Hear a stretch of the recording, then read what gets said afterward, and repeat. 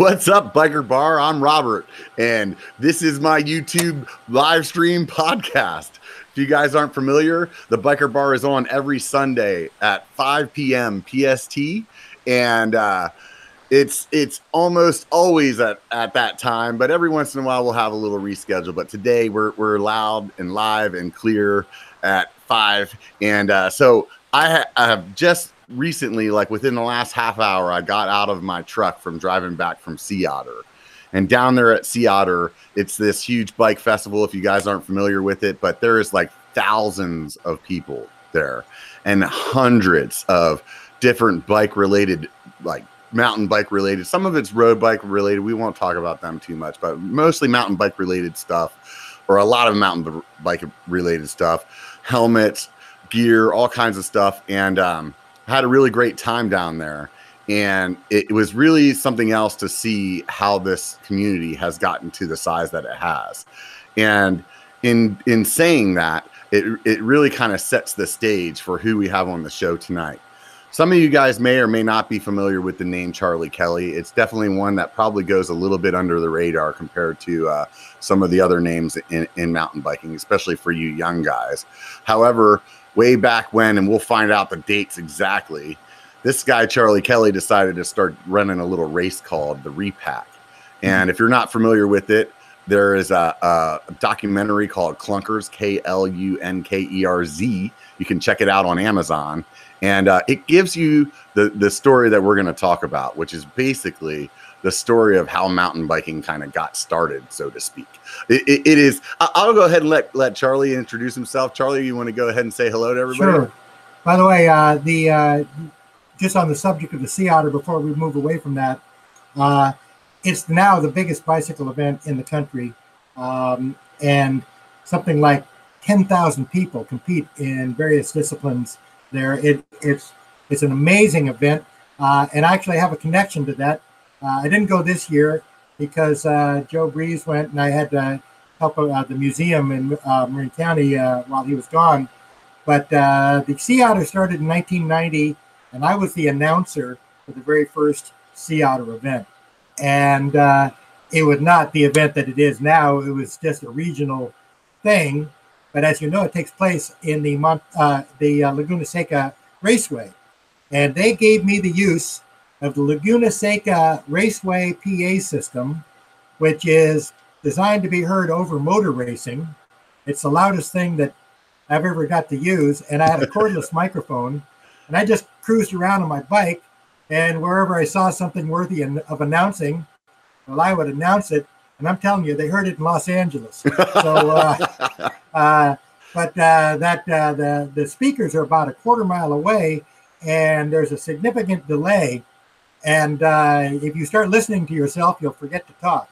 But it was really fun, because if I had a thought, I shared it with the world. And since then, of course, it's turned into an amazing event. I've been there the last few years, and I just love it.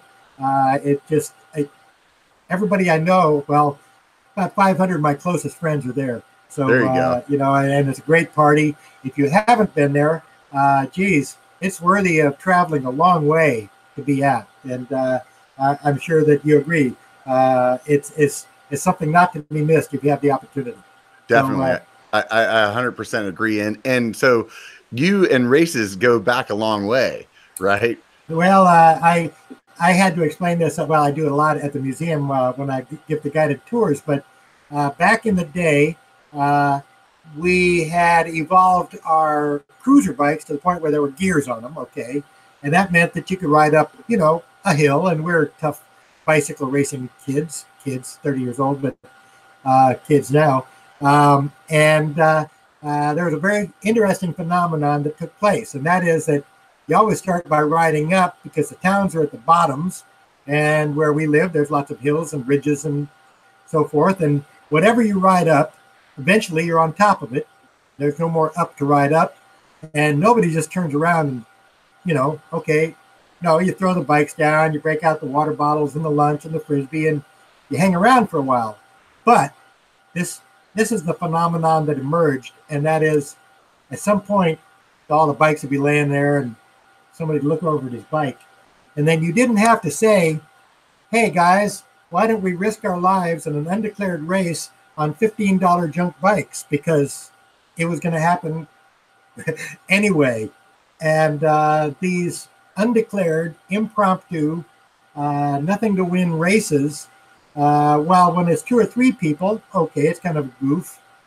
But as more and more of these converted cruisers were getting out there on the trails, now our rides were like, 10, 12 people. And there was one guy in our crew who was basically NFL size, 6'4", 220, and also a sociopath, which is a competitive advantage. So once he got on the front, it was over because it was worth your life to try to come around the guy. And of course, on any kind of a downhill, even on a fire road, the part of the road that you want is about 1 bike ride. It's wide. It's really hard to come around somebody that's got the good groove, And so you guys originally, when it's just you and your buddies going up there having fun for the day, when you guys would race, it would just be like a mass start. Everybody mass start, and it wasn't declared, and there was nothing to win, and nobody, because this one guy was always going to win it. And that started a bunch of smack talking, which is like, guys are known to do that. Well, yeah. And so, people were saying, well, gosh, I know I'm quicker than him. I'm just not meaner than him and not nearly as big. And so we talked this to death. I mean, sometimes you wind up pushing the bike for 20 minutes because who cares? We're tough guys. And sitting around on top of those hills, we talked everything to death. And because we were also road racers, we're familiar with, road racing technique, we knew that they call the time trial the race of truth, because nobody else can mess you up. And there are no tactical or strategic consideration to be made in time trial. You just go as fast as you can, as far as you can. And so we, agreed. I don't know how long we agreed on it, but time trial was really the way to identify who was the fastest downhiller. So there's some pretty big names in this group that you're calling we as well. Well, Gary Fisher and Joe Breeze are probably the other ones of note. Gary was my roommate at the time. And so you guys were just living in like the Marin County area, just doing what for a living at the time? Well, let's see. I was a rock band roadie. There you go. And Gary was a Trustafarian. I gotta ask, what's a Trustafarian? That means your parents support you and hope that eventually you'll do something useful. But, about what year is this? Trust fund is from trust fund thing, Trust yeah, I got it. But anyway, about what year was Gary, this? Just to kind of put it into play. Well, Gary and I started being roommates around. Let's see, Gary moved in with me around 1973. 72 or 73. Uh-huh. And we shared a house, and then we got kicked out of that house, and we moved into another one 50 yards away. We didn't even have to use a truck to move, we just walked up the street there. And so we shared a house in San Anselmo, and there were several other third roommates that shared the house, but Gary and I pretty much went the distance.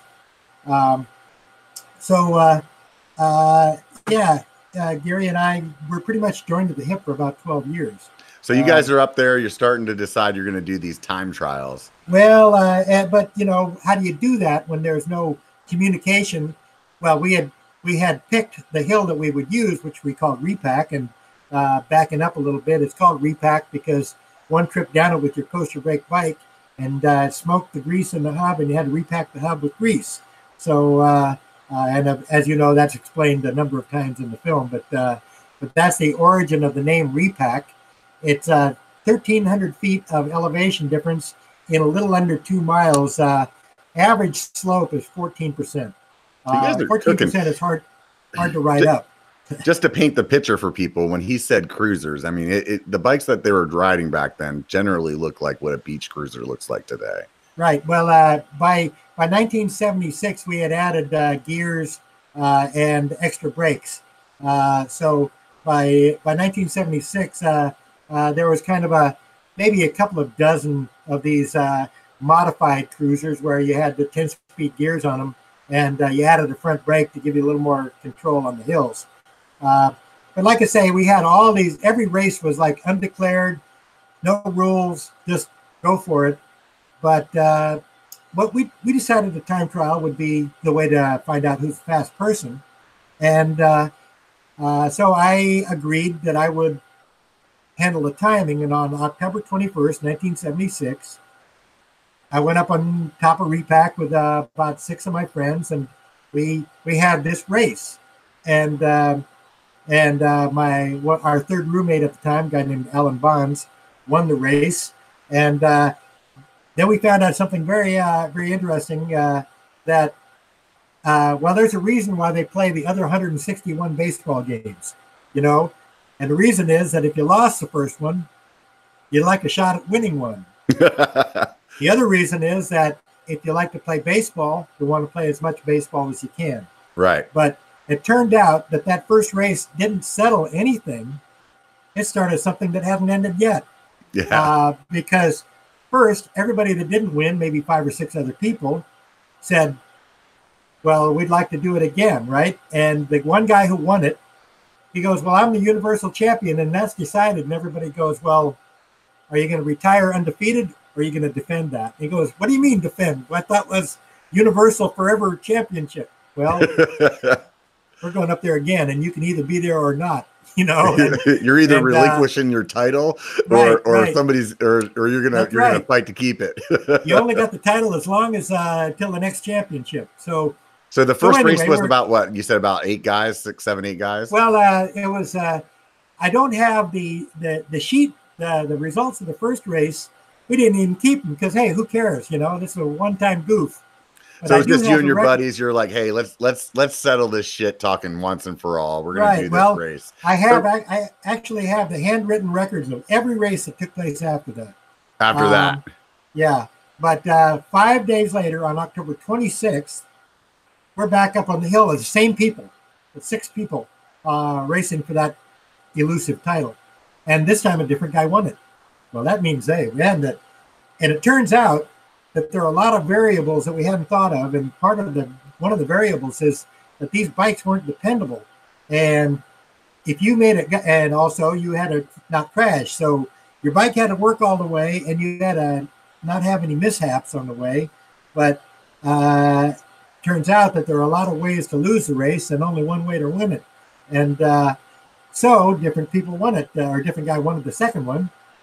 4 days after that, we're back up on the hill again, and it's really hard to convey how completely this activity took over our lives, because this was the most adrenaline pumping thing that I had ever taken part in. And I was a skier, at the same time. But the thing about skiing is that if you go for it as hard as you can downhill, you're exhausted in less than a minute. I mean, skiing really, really exhausts you very quickly.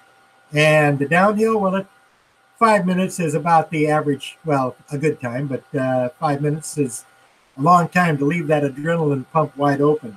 And I mean, it's hard to find a wave you can surf for 5 minutes. You can't skydive for 5 minutes. So, it's like, it's a wide open adrenaline pump sport that really lets you get some duration out of that. And by the third race, some guys are starting to show up from other towns. I mean, I don't even, I guess we talked about it a lot, hey, look, we really had some fun. But by the third race, people are starting to show up from out of town. And after the fourth of those races, I thought, well, we're using a pretty crude timing system because it just clocks off the wall, and who knows how accurate they are. So how would you guys know who, how would you start? Did you have okay, here's how the timing worked. And that was really, if I had any genius, it's thinking this up, which really didn't seem like genius, but okay, we had 2 clocks, and we don't know how accurate they were, but they were the clocks that we used. Just regular clocks, from the house, and with a second hand. And so we'd synchronize the clocks at the top of the hill. Then we make a list of the starting times of everybody that's there, 5 or 6 people, not many. And so, okay, Bobby, you're starting off at 9:26 on the clock.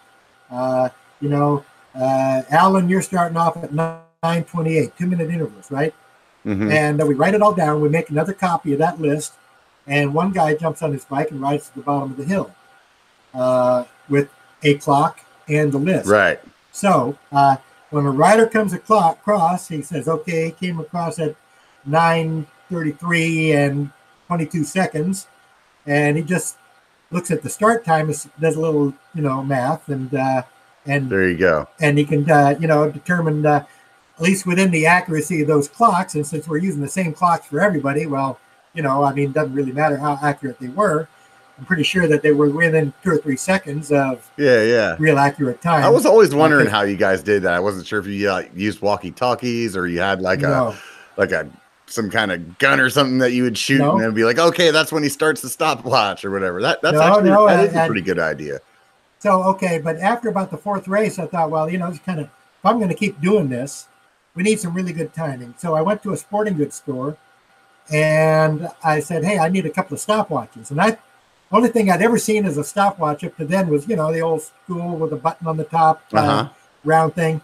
Well, the guy goes, man, these came in today. Digital stopwatches, they time to 100th of a second, and they are absolutely accurate. And I said, I need 2 of those. And, okay, a couple of things grew out of that. First, having spent some real money on the tools to put on these races, well, I might as well put on some races to justify the expense, right? And then so what was the expense? It was a couple of bucks? Well, and by the way, that was $150 for the pair of clocks in 1976, probably equivalent to $300 or $400 right now. So, I mean, a real outlay. Stopwatch would cost that much, Right. And but then we had really accurate timing, and I had a friend. He worked for Lucasfilm. He'd been a roadie with me when in that part of my life, and he was absolutely dependable because you needed a guy that was going to ride from top to bottom without crashing, or because you got no communication. They got to depend that there's a guy at the bottom of the hill that is ready to receive the finishers, because once that guy leaves, you have no more communication. So did they not have walkie-talkies then, or you just they couldn't afford existed, it? But that's too expensive. Who has that stuff? Right. But also the terrain that we're in is really hilly, and you needed some really expensive equipment if you were. You've got 2 miles in really hilly terrain. Yeah. So we never even considered, communications. Later on, a couple of years later, I have a friend. I went riding with him the other day as a Grateful Dead roadie, and he had access to all kinds of really cool communication equipment, FM walkie-talkies, and they were great. We used those later on, but not early on in the going. So when you got the stopwatches, then did you guys had to change your system of how you recorded the races, right? Well, right, because instead of saying, okay, at 10:02 this guy leaves, well, I just start the clocks together and I say the first rider goes off at 10 minutes. Okay. Stopwatch, Right. So you didn't have to do even the math, because these watches have a split timer. Right. Yeah. So you can stop the time, write it down, but the clock keeps going, and then you just turn off the split, and the clock keeps timing. So really, really cool devices. By about our 4th or 5th race, we got guys coming over from Berkeley. How did you guys even find out about us? We never heard about you guys. Yeah. So these are other dudes that have been doing the same kind of thing, just riding they call themselves around. They were the BTU, the Berkeley Trailers Union. And they're still around. There's a riding group over there still? Yeah. Well, they're all old guys like me now, but they were riding. They were smoking the hills over in Berkeley at the same time we're smoking the hills in Marin County, because really riding downhill fast, we didn't have that idea first. Right. And on cruisers, if you have dirt roads and cruisers, pretty soon the very first time I took my cruiser out on a trail, a 1-speed and not even a very challenging trail, I noticed that, man, coasting downhill on this 40-year-old bike is amazing fun. And we were far from the first people to notice that. Yeah. We were the first people that, as far as I know, that turned it into a systematic race. I mean, I'm sure everybody had mass start downhills. I mean, that's the obvious thing, right? Yeah, I mean, you put a couple of guys on anything, whether it's a motorcycle, a bicycle, you know, give them a few beers or whatever, and somebody's going to make a competition out of it, no problem, right? Well, they say one guy on a bike is a ride, two guys on a bike is a race. There you go. But so after a couple of weeks, you start getting a few people coming from neighboring cities. Now, how big is the event getting at this point? Well, it really peaked in the early days at maybe 20 to 25 riders, and we tried to keep the intervals pretty wide open, 2-minute intervals, because if a guy falls on the road, you don't want a guy, you know, right up on top of him. Right. Also, after a while, when I started having people started having record, that is, I had a record of people's times. Then I started sorting them out. So the fastest riders started last. I mean, based on your best time. So that way, if anybody beat your time, you'd have a chance to one up them. Well, you wouldn't know that. See, I mean, you wouldn't know what the previous. Oh yeah, because the guy with the times is at the bottom of the hill. Right. But there was a reason for that. And first, you know, so you start the people that have never raced there before, the people that are not very fast. You start them first, and then you move up through the list. So the fastest guys are starting, you know, at the end of the race. Now they actually do all the time trials that way, and the reason is that the show keeps getting better. Right. As the race goes on. But here's another factor that I never even realized until I was there. And that is, okay, you know, so 20, 25 people show up, and, you know, maybe 10 of those people are the regulars, and the rest are people that, well, you know, they're not serious. They just want to get, you know, ride the hill and get a time and maybe improve on their last time or something like that.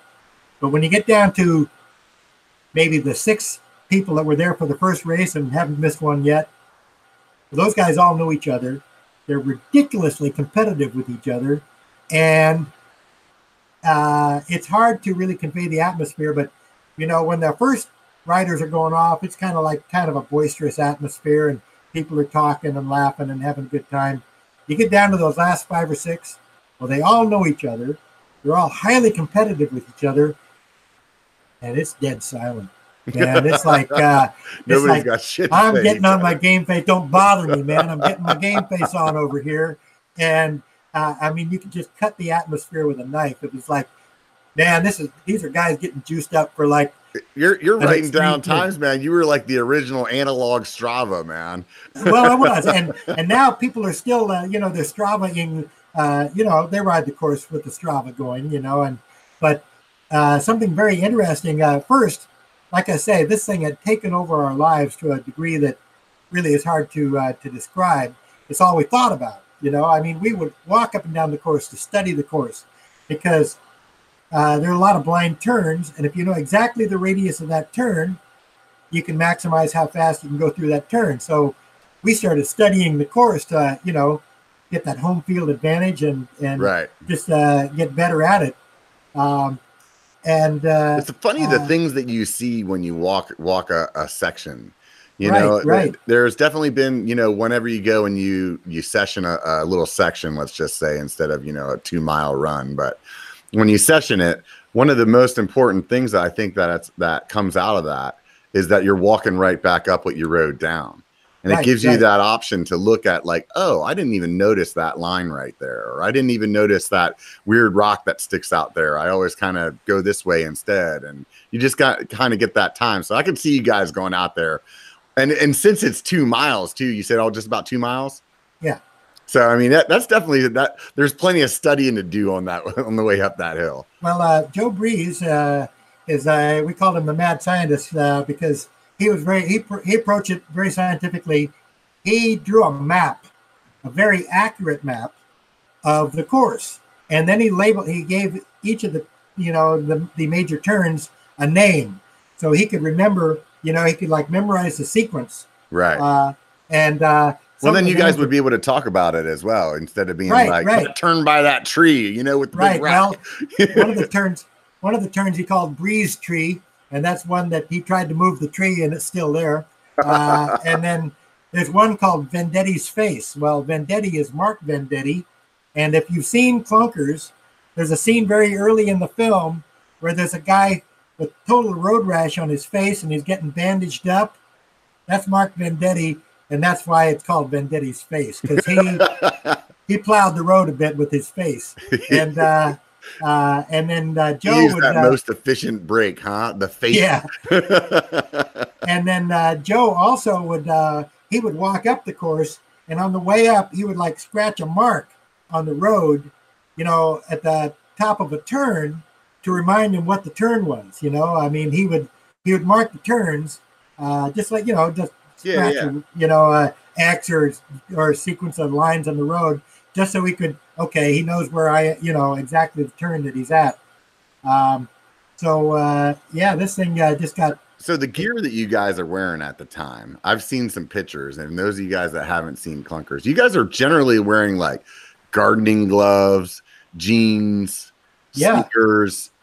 But actually, I was the only skateboarder in our crew, and I had knee pads and elbow pads. I had a helmet too, but who wears a helmet to ride bicycles? So what a crazy thought, huh? But if you check out some of the photos of me at that time, you'll see that I'm wearing skateboard knee pads and elbow pads, and they kind of saved my butt one time. The biggest crash I probably ever had on a bicycle. I crashed really hard, and I'm lying on the road because you actually want to sometimes you don't want to move to find out what the damage is. I mean, and I sure hope that I don't hear things grinding when I do move, but I'm lying there on the road and I'm thinking, wait a minute, one of my friends is going to be along in about a minute and a half. You need to get and up. I can't be lying here when that happens because he won't be looking for me. So I had to drag myself off the road. Well, let's see.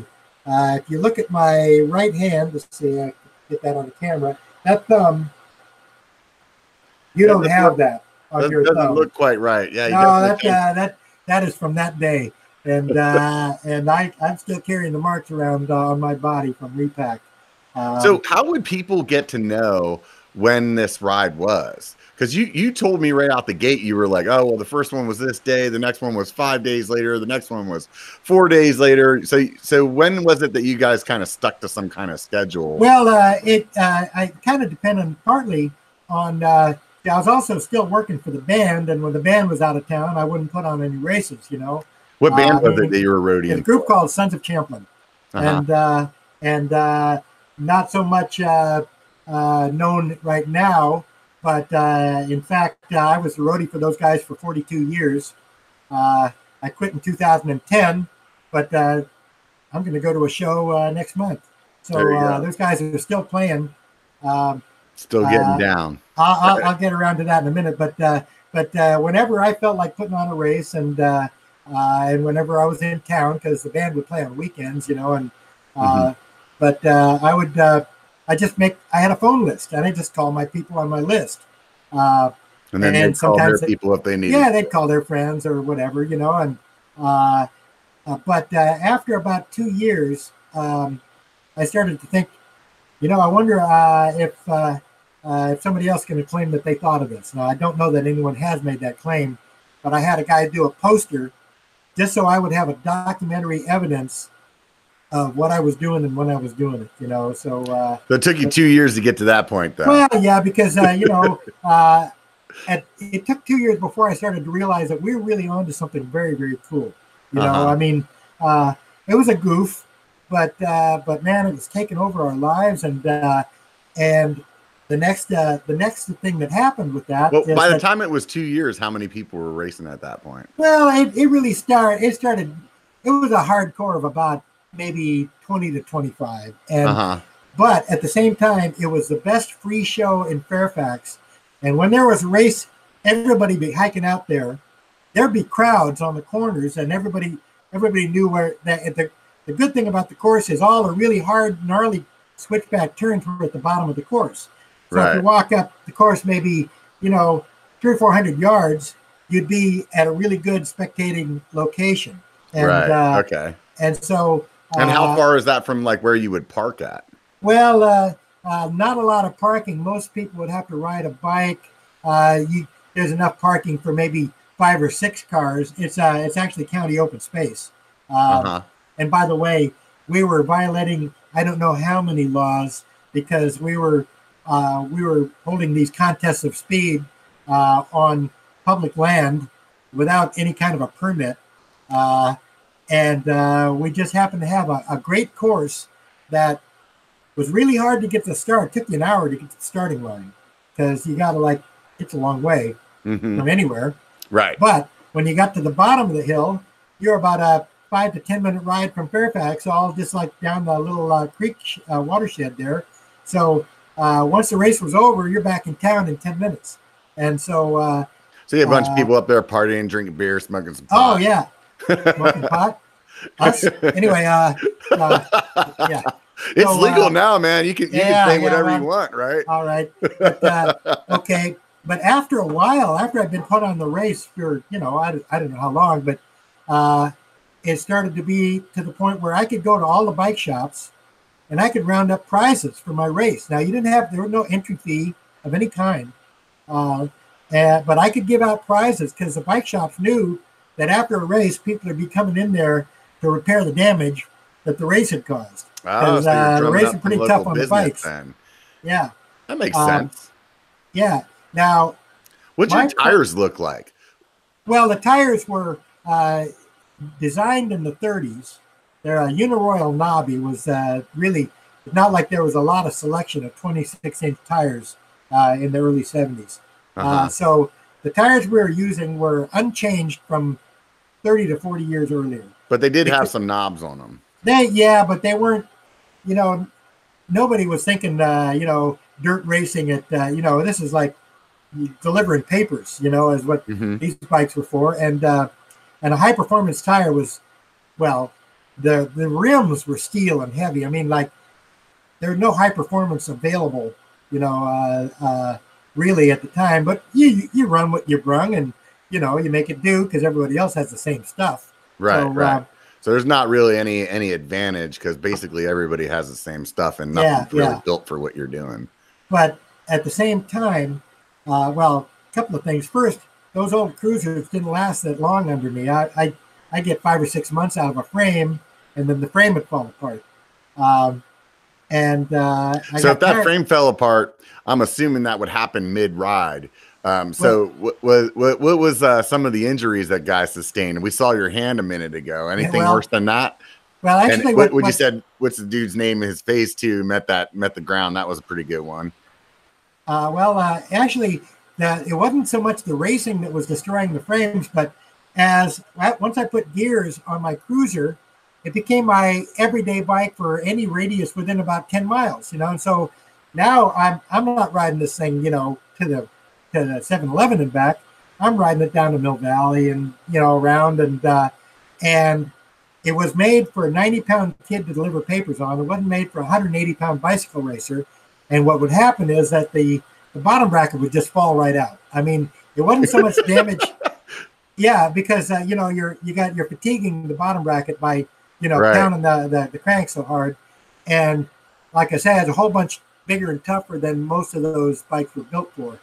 And so there was really not a bike that was made for an adult at that time. Basically, they were just making bikes for kids, and that was it. And so it wasn't so much catastrophic failure. It was just like, oh man, I can just feel that thing going, And you knew it was coming. And it became such a pain to replace those old frames because now there were more people that wanted them, and the supply was starting to go down, and the price of the good ones starting to go up.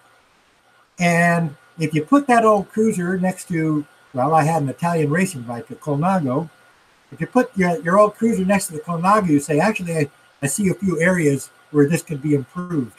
And one of those areas would be, what if the frame was made out of something other than plumbing, And because, man, that mild steel, the wall thickness is like 1/8 of an inch thick wall thickness, mild steel, not very tough. Mm-hmm. So I had a friend, probably my best friend of my whole life, Joe Breeze, who had taken the course from Albert Eichentraut in building road bikes. Mm-hmm. And he had built road bikes for some of the guys in our club, including Mark Vendetti. and he was one of the best riders on Repack. And for about a year, I pestered Joe. I said, Joe, man, I really want you, I need a frame, a really custom frame for this because, man, I'm tired of like having to rebuild my bike. And I don't even care how much it costs for a frame. I can afford it, I'm sure, And I pestered him. He says it was about a year. Yeah. And then finally one day, I'm riding down the street, and here comes Joe the other direction. We're both on our cruisers. And we stopped to talk, and I said probably for the 100th time, Joe, build me a bike. And he goes, well, I'd need some money for tubing. Well, that's a lot different from, no, I'm going home now, So, and I have no idea why in 1977 I'm riding around on my cruiser with $300 in my pocket. But I definitely was riding around with $300 in my pocket. And in about 15 seconds, it was in his pocket. And, there you go. And I said, go buy some tubing, man. And as soon as the word got out, 8 more people lined up waving money at Joe. And so we took 9 orders, including mine. And he built one for himself. So he finished his own first. Hey, it was my idea. I should have got the first one. But anyway, he got the first one. He finished that bike. He finished building that bike, and if I know Joe, he finished at 4 a.m. He came out and he won the Repack race the very next day on his maiden voyage. Oh, there you go. He just dusted you guys, huh? And that bike is now in the Smithsonian. Oh, that's awesome, man. Yeah. Breezer number 1. Well, Breezer number 2 is mine. You still have that it? One, it hangs on the wall of the Mountain Bike Hall of Fame, and I could take it home if I wanted, but why would I want to? Right. That's made to be shared. That's awesome. That's right. Now, as I said, there are only 10 of those bikes built. Number 10 recently sold for $30,000. This is really, and the number 10 was owned by somebody nobody ever heard of. Mine would certainly go for more. I will never know how much mine would go for because I have never, ever, I could pay off my house for that bike, but I'm not going to do it. I hear you for sure. So just so people know where the Mountain Bike Hall of Fame is, you want to talk about that? Sure. It started out in Crested Butte, Colorado in 1988. And I remember saying to Gary Fisher, well, there's going to be a Mountain Bike Hall of Fame. I wonder if we'll be in it. Kind of a joke. I was actually the master of ceremonies for the very first induction and had to hand the microphone to somebody else so they can induct me. But anyway, it started in Crested Butte, and it was there for, 20 some odd years. But the problem with Crested Butte was, first, the city is tiny. I don't know what the population is, 700 or 800 or something like that. Not very big. It's like at that time it was like half a mile from the farthest 2 points in the city, and only one street was paved. And the Hall of Fame, actually, the Mountain Bike Hall of Fame occupied a corner of a restaurant and really had like 150 square feet. And Crested Butte, if you go to Crested Butte, that's where you were headed. You're not on your way anywhere else because that's where the road ends pretty much. And so the bottom line is that it was confined to a very small area and not available to that many people. And some 5 or 6 years ago, the people who had run it realized that this town just was too small for this Hall of Fame because it wasn't available to very many people and didn't have much room to exist in. And so they asked if it could be moved out to Marin County, and Joe Breeze really was all over this, and because he wanted to open a bike museum himself. And so the Mountain Bike Hall of Fame moved to Fairfax in 2015 and is now part of the Marin Museum of Bicycling. So, and Joe Breeze is the curator of the Marin Museum of Bicycling. So it's really where it needs to be. That's awesome. Now we're within 50 miles of 2 or 3 million people, Right. And and some great beer too. Oh, well, Fairfax has jumped all over the mountain bike. Well, such a legacy in Fairfax. There's a really big public monument to mountain biking in Fairfax. Some friends of mine who are mosaic artists persuaded the city to let them use just like a retaining wall in a parking lot. And they put this beautiful mosaic up there, and it says in 2-foot-high letters, "Repack, Fairfax, birthplace of mountain biking." And it's really elaborate thing. This, huge monument to mountain biking. And ironically, almost nobody gets a monument with their name on it while they live. Right. Well, there's a monument with my name on it that I got to show my mom. That's awesome, man. So as your race started picking up steam, yeah, and you made your first flyer and stuff like that, how did this thing start even getting bigger than that? Because I saw, I'm pretty sure in the Clunkers video, you guys are on the news and stuff. Right. Okay. So how did the mainstream people start catching wind of all these long-haired guys up there riding bikes around the woods? Well, what you saw in the film Clunkers, the whole footage is available on YouTube. It's called Evening Magazine. I think it's just Evening Magazine Clunking. But this guy, a guy who worked for a TV station, lived in Fairfax, and he was aware of all this going on. And so a producer. I would imagine Fairfax pretty small at the time, right? Well, yeah. I mean, it hadn't grown much. Population 8,000.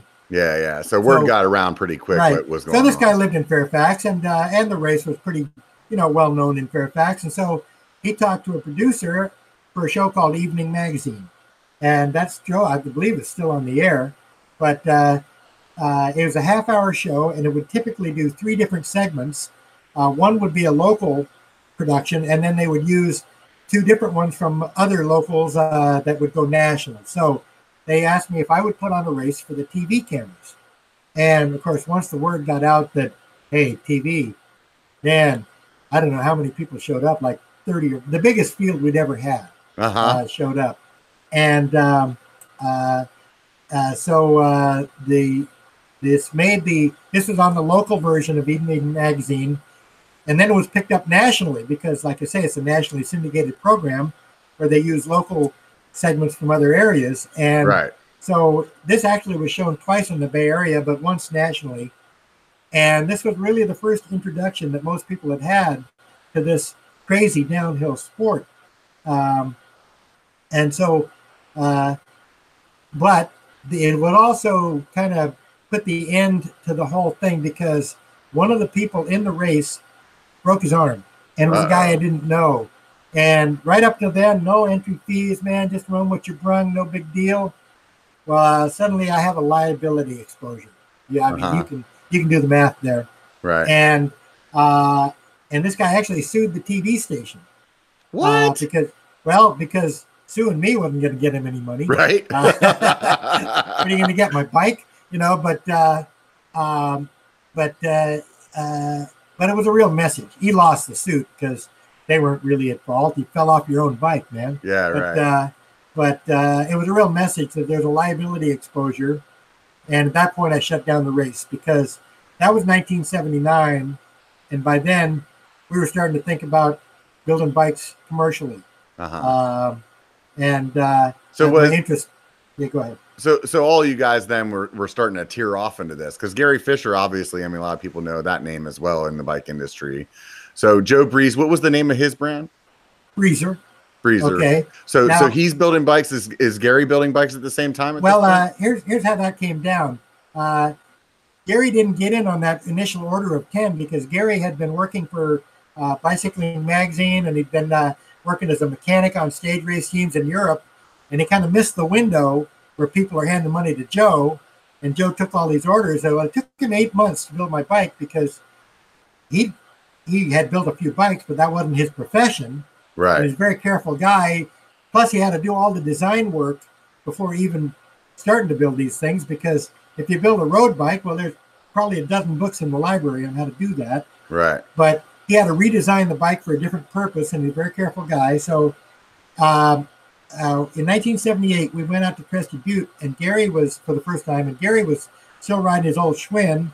Joe and I and Wendy Cragg were riding our Breezer bikes. Well, we rode into Aspen after the gnarliest downhill any of us had ever seen. And some kid says to Gary, "Hey, pop a wheelie." And Gary snaps that 40-year-old handlebar right off his bike. And he goes, "Whoa, what if that happened like up on the mountain? That could have been disaster." But Gary realized he had to catch up, but he didn't want to wait for Joe to build, take months and months to build a bike. So he talked to Tom Ritchie. And Tom Ritchie had come out and raced in the Evening Magazine race a couple of months earlier. Yet another name. Yeah. And actually, there's a very quick glimpse of Tom Ritchie in the Clunkers film, but you have to know who he is to pick him out. Anyway, and Joe had shown him the bikes that Joe had built, and they talked about what Joe would do to the next generation from what he'd learned by building the first 10. So Gary went to Tom Ritchie and said, "Look, can you build me a bike based on all these principles that we've worked out?" And Tom, he whipped out a bike. Probably took him a week, and instead of months and months like Joe would build, because he had the advantage of looking at Joe's drawings and all the stuff that Joe had already done. So was he already in the bike industry too at the time? Tom Ritchie was 22 years old, and he says he'd built 1,000 road bikes by then. Oh, wow. 22 years old. So he was working for some other company, or he was just building 1,000 No, of he his started own? building bikes when he was 14. And by the time he was 22, he had a major business going on with custom bikes, custom road bikes. Oh, okay. So he was already in the game then. Tom Ritchie could have been a professional bike racer, but in the 70s, professional bike racing, at least in the United States, that was no payday at all for that. And Tom knew where the money was with building the bikes. Uh-huh. So he basically, he was one of the top junior racers in the United States, but he bailed on racing to go full-time into bike building. Mm-hmm. And so anyway, based on his conversations with Joe and with Gary's ideas added, and with his own experience racing repack, he built a bike for himself and one for Gary and one for one of Gary's friends. Actually, he only built the frames. Gary's always very careful to say a frame is not a bicycle. Tom built the frame, and I assembled a bicycle. But anyway, the semantics of these guys. Yeah, huh? Oh, man, hey, whatever. But anyway, but Tom came to a very interesting conclusion when he built these bikes, these 3 bikes, and that is that if you build custom road bikes, every customer comes to you with 8 pages of why he can't just walk into a bike shop and buy a Tonelli, because there are pretty nice road bikes in bike shops. Right. If you're going to a custom builder, you got to have something that is different from everybody else's bike in the world, right? Right. And that means that each bike has to be unique. Well, Tom realized instantly, after building 3 of these bikes, that, first, I don't have to use that $150 double-butted tube set, because who cares about that 3 or 4 ounces on a mountain bike, right? Right. And so he's just buying straight gauge chromoly. It's the same stuff, but it's $1 a foot. So instead of $1.50 for the materials, he's spending $20 for the materials on a bike. Okay, tubing is almost nothing by comparison. Second, nobody's going to tell him how to build these bikes because nobody has enough experience. Right. Tell him. So he says, all I got to do is do 2 sizes. And if there's only 2 sizes and I'm using this straight gauge tubing, well, I just put a mark on the bench, cut the tube here, grab another tube. I can cut like 20 tube sets in an afternoon, Right. He's just by standardizing. Starting to be able to do some economies of scale there. Right. And then the third factor is that Tom Ritchie was one of the very few road frame builders who worked lugless. That is, you know what lugs are, right? The little sleeves that go on the end of the tubes at all the corners of a road frame. Okay, yeah, I know what you're talking about. Okay. Well, if you work with lugs, you have to use the tubing sizes and the angles that those lugs come in. But Tom Ritchie worked lugless, called bronze welding or brazing, and so he could stick any tubes together at any angle. Which meant that he could, now he starts playing with geometry. Right, and also using larger tubing, larger diameter tubing to get a little stronger frame. So, bottom line is that Tom, just because it was so easy, he built 9 more of those frames like he built for Gary, just because it was easy to do. And they had some time on, maybe nobody would order a bike for a week, and okay, I'll do some of these because they're fun. Mm-hmm. And then he found that where he lived, which was only 50 miles from Marin County, Palo Alto, there was no market for these frames. That the only market for these frames was Marin County, where people are going to spend that kind of money on a bike.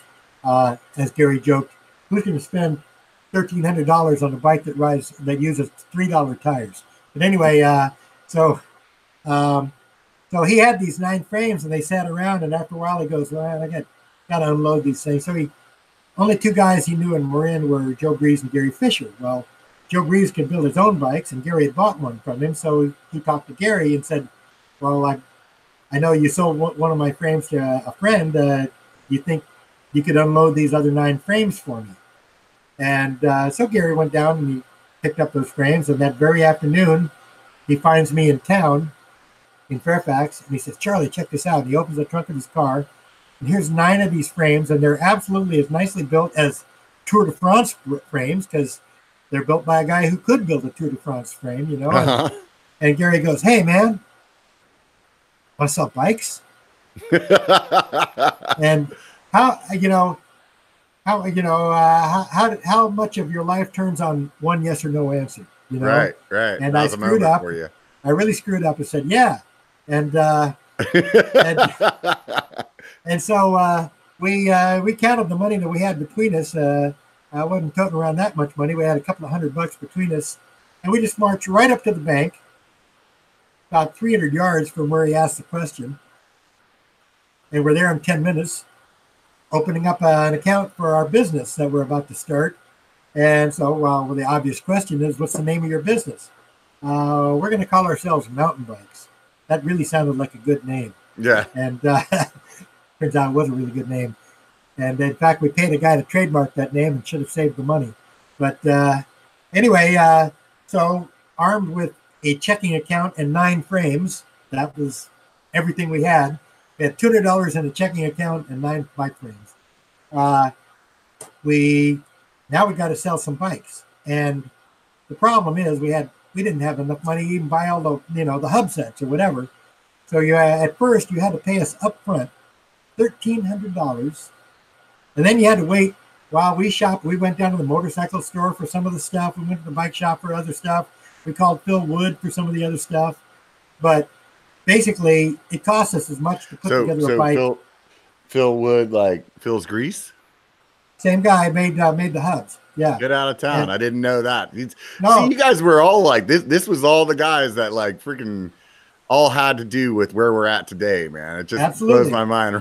It just and we all knew each other because hey, the bike business was not huge then like it is now. Right. Anyway, so you had to trust us with $1,300 while we went down to the bike shop and actually bought some of the stuff. Yes, because basically you guys didn't have any capital, so you needed somebody to pay for the bike so you could actually go build the bike, and then you'd keep the profit as long as you didn't. There isn't any profit along the way. We spent all the money building the bike, but we started to establish ourselves. Gary and I rented a garage to build the bikes in because the first few were built just in my house, and once we had this rented garage, then we had to talk people into selling us the stuff, the hubs and the spokes and all the stuff. And as I point out on the bike, the saddle was English, the seat posts were Japanese, the brakes were French, the spokes were Swiss, the brake levers were German, the hubs were American custom made. I mean, basically, we had to get this stuff from a whole bunch of different directions.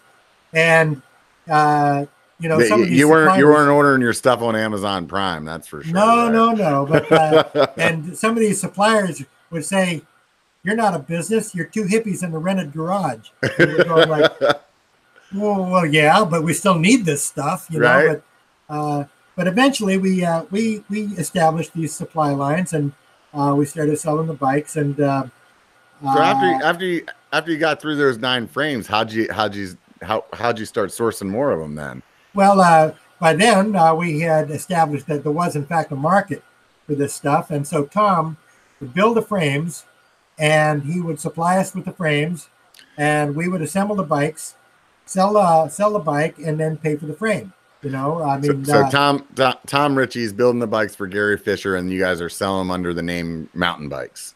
right. Well, actually, the mountain bikes company was me and Gary, and Tom Ritchie was Tom Ritchie, and we never really had any kind of a written agreement as to how the whole thing worked, which was why the business eventually fell apart, because written agreements are very helpful for knowing how the business works. But you understand. You understand, here's our business plan. Hey, man, you want to sell bikes? Right. You got 9 of them. Yeah. And, you know, there was no way to see it coming. You know, I mean, we're thinking 9 bikes. That's going to take us forever to get rid of these. And after that, we might sell 10 or 15 of these every year. Right. But we didn't see what we had created coming at us. And we created this avalanche that we weren't really prepared in any kind of a business sense to deal with. And we kept it going for about close to 4 years, but we were actually losing money all the time. And the reason you're losing money is because the capitalization of the company is coming from Tom Ritchie taking $20 worth of tubing and turning it into something that's worth $450 worth of frame. And now we're spending that money, and we owed Tom that money, but we just spent it on rent, you know. And so what was happening was we were paying everybody but Tom, you know, and the debt to Tom was growing, and Tom was getting more and more, you know, bent out of shape because, hey, man, the problem is it's if he cuts us off, well, you'll never get your money.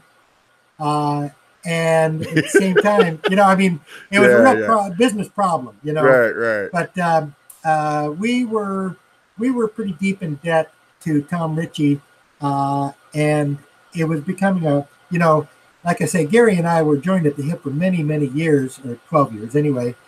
And it was, you know, when your business is really, really struggling, your friendship starts to fray, you know. And so from the time when we first opened that rented garage, man, I'd be there at 7 a.m. I couldn't wait to get in there and start building up some bikes, you know. And then by 3 years later, man, it's like, man, we're going to have a fight about something every day, you know, because, man, what's the leak we got to plug today, you know? Right. And so it was becoming a real strain. And we had changed the name from Mountain Bikes, because now everything's a mountain bike, right, to Kelly Fisher Mountain Bikes. And Gary goes, why can't we be Fisher Kelly Mountain Bikes? And I go, well, it can't be FK Bikes. I mean, so we'll be KNF. Just didn't think that was going to be marketable, huh? Yeah. Anyway, but Gary's father bought my interest in the company and got me off the hook, because instead of owing tens of thousands of dollars, I got paid to go do something else. And what else I was doing was my magazine, Fat Tire Flyer. And then about 6 months later, Tom Ritchie and Gary Fisher quit working together, and Kelly Fisher Mountain Bikes became Fisher Mountain Bikes, a little better known, because Kelly Fisher Mountain Bikes lasted about 5 or 6 months, you know, and then was Fisher Mountain Bikes. But so whenever Gary and Tom stopped working together, then Tom decided he was going to start doing the Ritchie line, or? Well, sure. By then, Tom was well established, and Tom's a great businessman. I mean, there is no doubt about that. And he's a great designer. And by then, his name was gold. I mean, he didn't have to convince anybody of anything like we had to at first, because was he still racing at that point though too? What's that? Was he racing at that point too? If I'm not aware of any races that he was in as a senior. When he was junior, just really basing, like, his name was getting known by the bikes that he was building. Right, just from building bikes. You know, there was a very famous incident when he was 17 years old. It was a big race called Crockett Martinez, still going on. Mm-hmm. And Tom Ritchie won that race when he was 17, right? Okay. And so there he is. You know, he's like 3 or 4 minutes ahead of the next guy to finish. And they said, well, actually, you're a junior, so you can't win this race. The guy that finished like minutes behind him was the senior winner. I mean, I would imagine that's still the trails that are over there in Crockett in that area. well, no, this was a road race. Oh, it was a road race. Oh, okay. And it'd been going on for a long time. Still does go on. Oh, okay. But it was a road race, and like I say, the 17-year-old junior won it by a healthy margin. Yeah, yeah. And then they said, "Well, no, you're not the winner. The next guy that finishes the winner because you're a junior. You're the junior winner of this race. Yeah, that's the lame. Senior winner is the guy that finished behind you." And Tom goes, well, "How about that?" You know? Right. And That's he got kind of disgusted with the rules of the whole deal, you know. And yeah, that's definitely something that put a little sour taste in your mouth. So speaking of winners, so whenever you wrapped up the repack, who was it that had the most wins? Joe Breeze won the most events, and Gary Fisher has the record time. And I heard somebody say that time still is standing. Yes, and people have come out there with pretty fancy downhill bikes trying to trim that record, and they can't beat a record set by a guy who's riding a 40-year-old bike. But there's a reason for that. A couple of reasons for that. First, the course, we just picked the course because it was convenient, but at the high point of the course is actually not at the start line. The highest point on the course is about 150 yards from the start, and it's maybe 10 or 12 feet higher in elevation than the start line. And a modern downhill bike is made to start off like a 45-degree ramp. And starting at a dead level with a hole shot they're not made for that, you know. Right. And the top 3 times are held by guys who are really good road racers. And by the way, those top 3 times are separated by something like 2.5 seconds. I mean, 3 guys were finishing really, really consistently, pretty much the maximum time. And there have been some people who have come within 10 seconds of that, but nobody's lowered that record. And also, like I said, this thing took over our lives. I don't think anybody is willing to spend the 3 weeks walking up and down the course and studying and mapping and doing all the things that we did to, really maximize our performance on that course. I know Marla Streb has run a pretty good time, and she is really one of the great women downhillers. But the course record still stands, and in fact, the top 3 times still stand, all set by guys on 40-year-old bikes. So, that's crazy. What's the time? What's the time that people have to beat? The time is 4:22. Joe Breeze is 4:23 and change, and Otis Guy is 4:24 or so. So you can tell that with that grouping that the course was pretty much being maximized, by the way, the repack downhill, like I said, I shut it down in 1979. In 1983, I was a founding member of NORBA, and one of the reasons that we founded that was from my experience that we knew that if you're going to promote races, you need to be insured. You have to have, some kind of liability coverage. And so in 1983 and 1984, there were the last 2 repack downhills held with a NORBA sanction, and that became the last 2 repack events were the very first downhill sanctioned mountain bike events in the world. Because, as soon as we had the insurance, we had the races. But the problem is that 99 people showed up for that last race in 1984. I mean, by then, mountain bike racing was a thing. And we came to the attention of all the people that owned the property where we're holding these unsanctioned events, they weren't sanctioned, but there were no permits issued, and so we outgrew the venue, and because really the original course was picked because it was kind of like secret, and once you put it on the map with 100 riders, well, it's not a secret anymore, and we came to the attention of the people that owned the property, and they said, don't do that again. So Mountain Bike Downhill moved to another location. Now, the next place that there was a big downhill race was the Mammoth Kamikaze. I'm sure you're familiar with the Mammoth Kamikaze, right? Yeah, I've heard of that. Okay, well, in 1985, I got a call from this guy, Don Douglas, because there was no, downhill had almost died because who was willing to put on these crazy downhill events? Well, this guy called me and he said, well, Mammoth Mountain says that they'll let me use the lifts and the service roads, put on a downhill race, and you're the only guy that's ever done that before, so would you come out here and be my consultant and timer guy? And yeah, awesome, you know. So, I mean, think about it, man. A ski lift ride to the top, a 4-mile downhill on a road that is really wide. I mean, it was awesome, you know, just the concept was awesome. So I went out there and I helped them with the timing on the first at Mammoth Kamikaze, and they couldn't believe how many hundreds of people showed up to race that. So it's 4 miles of downhill? 4 miles of downhill, and starts at 11,000 feet elevation where there's 0 wind resistance. Right, and right. So I know I talked to Steve Pete last year. I said, Steve, what's your top speed at the Mammoth Kamikaze? He says, 62 or 63 miles an hour.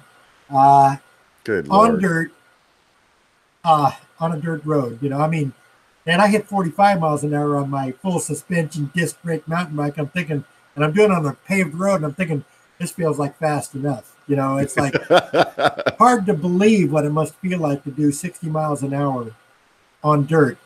Yeah, I think the fastest I've ever been is just a hair over 40. So it's definitely, and I felt like I was holding on for my dear life at that point. So, well, you know, the ski resort though.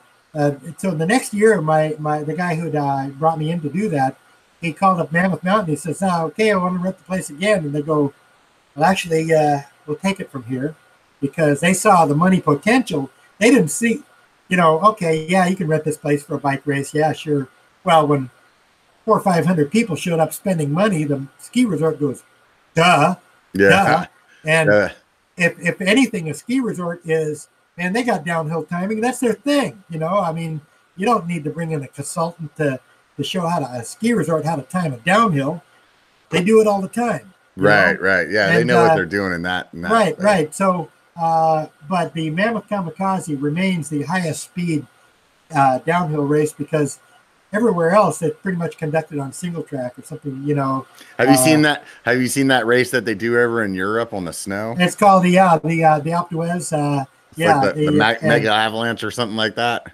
It is, man. I'm telling you, I would love to watch that. But it's like the distance on that is something like 17, 18 miles. Yeah, and it's like 6,000 or 7,000 feet elevation change. Well, more recently, I'll ride at the top of Mount Tam. I'll ride top to bottom on Mount Tam, which is about, I think, 2,400 feet difference. I'm exhausted halfway down. It's hard to imagine the beating you take on on like 17-mile downhill. Yeah. But the guy who finishes that is not only a great downhiller, he's a pretty tough guy. Right, pretty tough dude. Because, man, there's a big stamina component to riding the Alpe d'Huez. Do you still go out to the repack every once in a while? Well, I mean, if my rides take me there, because you know, it's close by, but yeah. But I have a really nice bike to ride these days. So what kind of bike you sitting on these days? I am riding a Breezer Repack, and Joe says, "Hey, if I gave you a bike, can I call it the Repack?" And I go, "Joe, nobody else in the world would get that privilege, but you bet you can." And of course, it's a sweet bike. You know, I don't know if you're familiar with that particular model. No, but, I'm not. It's an enduro bike. So I mean, it's a downhill bike that you can ride uphill essentially, and it's a long way from being a light bike. It's I don't go for carbon fiber because man, carbon fiber has durability issues. I mean, if you put a big dent in your carbon fiber frame, it's going to fail there. You know, and yeah, this bike's not particularly light, but it's definitely tough. You know, and so and hey, I don't race anybody uphill anymore. You don't time me with a clock; you time me with a calendar. You know, so with the calendar. You know. So do you just ride around there locally mostly? Sure. I mean, travel and ride still, or I ride with my friends who are also old guys. You know, because now more recently I did a lecture tour. By the way, you know, I have a book in print about my bike adventures. And What's the name of your book? My book is called Fat Tire Flyer. Okay. And I was in England last fall doing a lecture tour to push my book. And of course, you got to go on bike rides if you're on a lecture tour about bikes.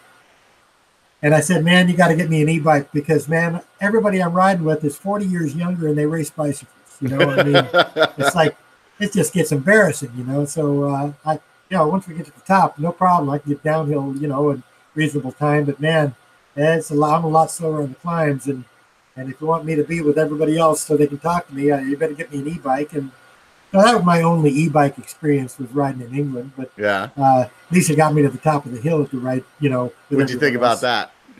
Well, I could see one for not so much for mountain biking, but for local transportation is a really cool idea because it just adds to your range, you know. And so you know, as soon as somebody sees fit to give me one, because I have a principle, I don't pay for my bikes. Yeah, I think that's probably something you could stick to. And I could probably get one of those. Yeah. So, but anyway, yeah, I'll probably get one, but not for mountain biking because I enjoy the riding uphill as long as I don't have to race anybody, you know. And right. But for as far as like just cruising around, you know, it adds like considerable range to just riding around on town bikes, you know. So I want to ask you a question. Sure. You guys started this mountain biking thing that, you know, or so to speak, started it. You guys were the first person to kind of get noticed, I guess, you know, nationally. So that, as you said earlier, there was other people doing the same thing. Yeah. But here you are up in the hills in Marin, and nowadays Marin County is a spot that is not super friendly to bikers still. Well, it kind of depends on where you go because ironically, the very first place that I ever took my cruiser, my town bike, out on a trail, this friend of mine called up me and Gary, and he said, hey, remember when we were kids, we took our big old fat tire bikes out on the trails? Let's throw them in the pickup truck and come on up here and we'll take a ride out on some trails here, you know? And the trails that we rode on were on a Boy Scout camp where I'd been camping as a Boy Scout, you know, whatever, 15 years earlier. And we took our town bikes out on this trail and pushed them uphill for a while and then coasted back down and thought, wow, that was kind of fun. Well, Camarancho, the Boy Scout camp, they had a problem with, they got to pay their taxes, you know, and tax rates are going up and so forth. And they made a deal with the mountain bike community to build a single track trail that completely goes around the perimeter of this camp. It's 10 miles long. I mean, it's a pretty good sized piece of property.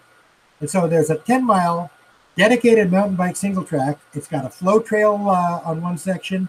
So you can do your jumps and all that. Yeah, I've ridden that the Camarancho trail. I've actually ridden it in both directions. It is a really fun trail. If you guys are in Northern California and you haven't been there, definitely go ride that. I think, what is it? There's an entrance fee to get in or to ride. It's a $5 day one day fee or $50 for an annual ticket. You know, and right. For me, go ahead. There's a little flow section in the trail. I mean, it's not super long, but it's enough to have fun on.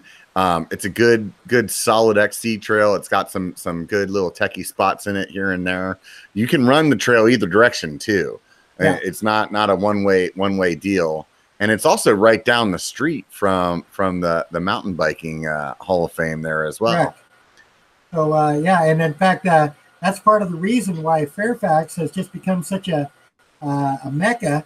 We actually on a weekend, a nice day like today, you'll see. You walk out on the street, you'll see like 15, 20 bikes in motion. You know, at any given time, because the road riders come from San Francisco. It's like 20, maybe 25 miles from San Francisco. So it's a nice turnaround. You know, you make a 50-mile ride and have lunch in Fairfax, or they'll put the bikes on the car. And from Fairfax, if you head west, you're out in the country and there's no more stop signs, and you can, get a long country ride out there. And then also there's several other trailheads that are accessible from Fairfax. And of course, there are bars. There are 2 mountain biker bars that just cater to the mountain bike crowd. The Gestalt House has indoor bike parking. I mean, bring your bike inside. Have you seen that one? No, I haven't. What's the name of it? It's called the Gestalt House. They got probably 50 different kinds of craft beers. Indoor bike parking. I mean, you just bring your bike right in there. And in fact, the economy of Fairfax is heavily driven by bicycles because they got 3 bike shops. You got the Camarancho, they got the museum, got all these drinking establishments. And so the bike people are really, really, they've been noticed. And Fairfax is very, very friendly to bikes. So great little town if you want to, looking for a place to take a ride. So, and you work down there at the Hall of Fame as well, don't you? Well, I volunteer because, as the joke goes, everybody there is a volunteer except the landlord, and and because Joe had gone off to the Sea Otter this weekend, they're a little short-handed. He's the curator there and runs the place, so they're a little short-handed in the museum, and I fill in, and also I push my book pretty hard while I'm there, so it's a convenient place for me to, push my own commercial interests. So as far as if anybody listens to this and they want to go out and try to ride the repack, would they do that right from Fairfax or?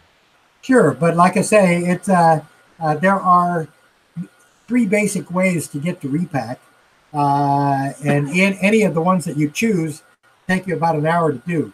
I mean, it's like I say, it's only 2 miles, but it's a tough 2 miles, and you go straight up it if you want. That's the shortest way. The record time was set by Joe Murray when he was the national champion. It was 25 minutes from bottom to top. But he was like Joe Murray from Murray Bikes. Yeah, well, yeah, and he was national champion when he set that time. But really, it's 45 minutes to an hour if you push your bike up it. 14% grade. You can ride parts of it, and I hear that there are people that ride bottom to top without a dab. But I wouldn't doubt it. There's some crazy fuckers out there, man. Yeah, but anyway, it's a real chore to get to the top, and then there are some easier ways, but they're a little longer. So whatever you choose, there's several ways to get there, and it's wide open. Nobody's going to tell you can't ride there. There's only one day of the year where it's blocked off, and that's Thanksgiving, because that's when 800 people ride out there on our annual Thanksgiving Day ride. And because they don't want 800 people crossing the creek and getting muddy, it's killing the fish and all that, they say that's the one day of the year when they prefer that you don't ride repack. But rest of the year, no big deal, So people come from a long way off just to see if they can approach Gary Fisher's record, and they never do. So what is what is some of the stuff that really shocks you with the way that the whole biking industry grew from what you guys started doing out there back in the 70s? Well, now I was 30 years old when I put on my first downhill. How good are you going to get at any sport that you take up at the age of 30? Mm-hmm. Okay. Well, now, and also we're on pretty crude equipment. Okay, now you've got 2 generations that have grown up with the coolest, full suspension stuff, with a framework that encourages them to do really daring stuff on these bikes, and the bikes that can actually handle it. I mean, if I'd taken my, 1938 Schwinn off a 3-foot jump, I'd have walked home. That was the end of the day. Huh? Yeah, that would have been it. And so, I mean, we weren't really acrobatic kind of riders, and the acrobatic people started coming in from the BMX, because we were road riders, and road riders don't typically go off of jumps, And so, when the BMX guys started entering, first the bikes were getting a little tougher, and they were starting to get a little more airborne. Well, now I look at the Red Bull, which is pretty much, and maybe the Alpe d'Huez, Meg Avalanche. Those represent uh, you know, areas that we could only dream of. I mean, we were thinking, well, suspension would be cool, but how would you do it? I mean, we were thinking about suspension back in the day because motorcycles had them, and right, we're only doing makes the same sense. stuff. But we being traditional road guys, we had no background in that kind of stuff, and it was the RockShox when they came out with all of half an inch of travel, Right. It was a big deal, and using a urethane bumper, a skateboard wheel, essentially for your shock.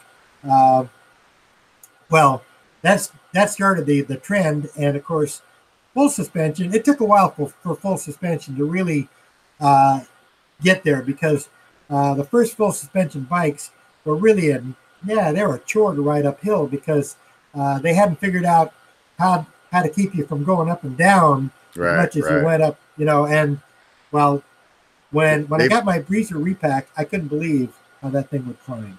Yeah, it's just crazy nowadays that the way that technology is.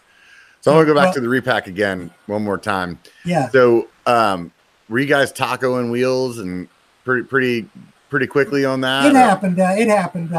But the first races were the wheels were these really fat, heavy things, and they're pretty tough to taco. But and then of course then you just like lay it on the ground and try to stomp it into something. That's what we did when I was riding BMX as a kid. You bend your wheel up, you just stand on it until it's straight-ish. Here's an experience I had. We used to take moonlight rides before we even repack. We would take moonlight rides, a full moon, you go out there and you ride your cruisers. And so we took this. You guys were some ballsy dudes, man. We took this moonlight ride, and we go to the top of Pine Mountain. We sit there and okay. And while we're on top of the mountain, the fog came in and kind of like obscured the moon. And so it's pretty bright light when the full moon, but then it was not really very bright, but it didn't matter because we still raced downhill, and it's still damn dark. And so I'm trying to follow Gary Fisher's wheel, and then I'm regaining consciousness. And I don't remember regaining consciousness. And then I don't remember being on the ride, and somebody had to tell me where I was, which was lying on the road on Pine Mountain, and my wheel was tacoed. My front wheel was tacoed where I'd hit something the size of a watermelon,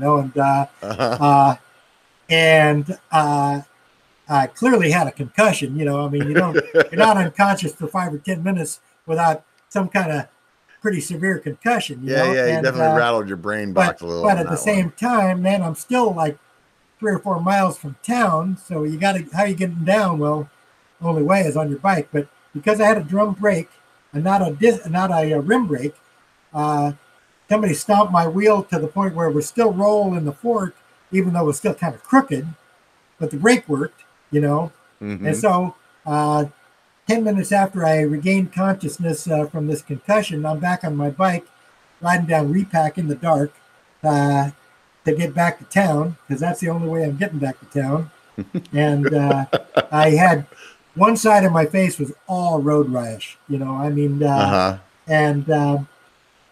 so, hey, and back in town, back in the bars, let's drink, and that's not really recommended, but well, it's the way that a lot of guys fix problems, right? Just anyway, and drink a beer, right? So I rode down repack on a pretty much tacoed wheel in the dark with a concussion. There you go. And just as to my legend, Right. So you guys also, I want to say, brakes, obviously when you started out, you were just using coaster brakes. Right. And I think I read somewhere that you guys started trying to use like motorcycle brakes you were like modifying your bikes to fit them on there. Well, we used motorcycle brake levers because they were really much bigger than bike brake levers, but we had to use, I think one guy tried put a moped brake on his bike, but a moped brake is like 7 or 8 pounds. The thing's huge, and if you got to do a whole shot, well, it's not going to help you do that. So the drum brakes that we used were almost all made for tandems. Big two-person bikes. Uh-huh. And in fact, we had a bike shop that we would have order these brakes for us because, before Gary and I opened our business, we bought our stuff through regular bike shops, and there were these guys, Lakoski brothers, and they're still well known in the mountain bike thing, but they had a bike shop, and so they'd order anything we wanted, and they ordered these tandem brakes. Well, the company that made these brakes called them up and said, "Hey, we sell 15 or 20 of these every year in the entire United States. We just sold you 20 of them in one bike shop. What's the deal there?" No, well, they're not going on tandems; they're going on old cruisers, and because you needed something that, coaster brake and the derailleur gears, you can't use them together, so we had to go to the drum brakes so we could have a freewheel on the bike. So were you mentioned the year of the bike earlier, and I thought you said something that was from like the 30s or something like that. Right. Were most you guys of our bikes, yeah. So you guys were seeking out some older frames just for what reason?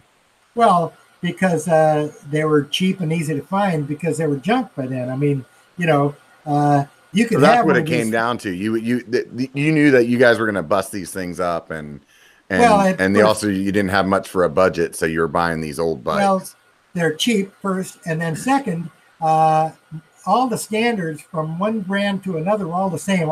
If you had a crankset, it was going to go on any bike. If you had a fork, it would go on any bike. The handlebar, all the standards, you didn't have to worry about, whether the stuff would fit because for whatever reason, all the different companies, although Schwinn probably made 80 to 90% of those bikes, there were other companies building bikes at the time, and they all use the same standards for bottom brackets and wheel spacing and everything else. So if you had a pile of parts and you had all the parts, you could put a bike together. Right.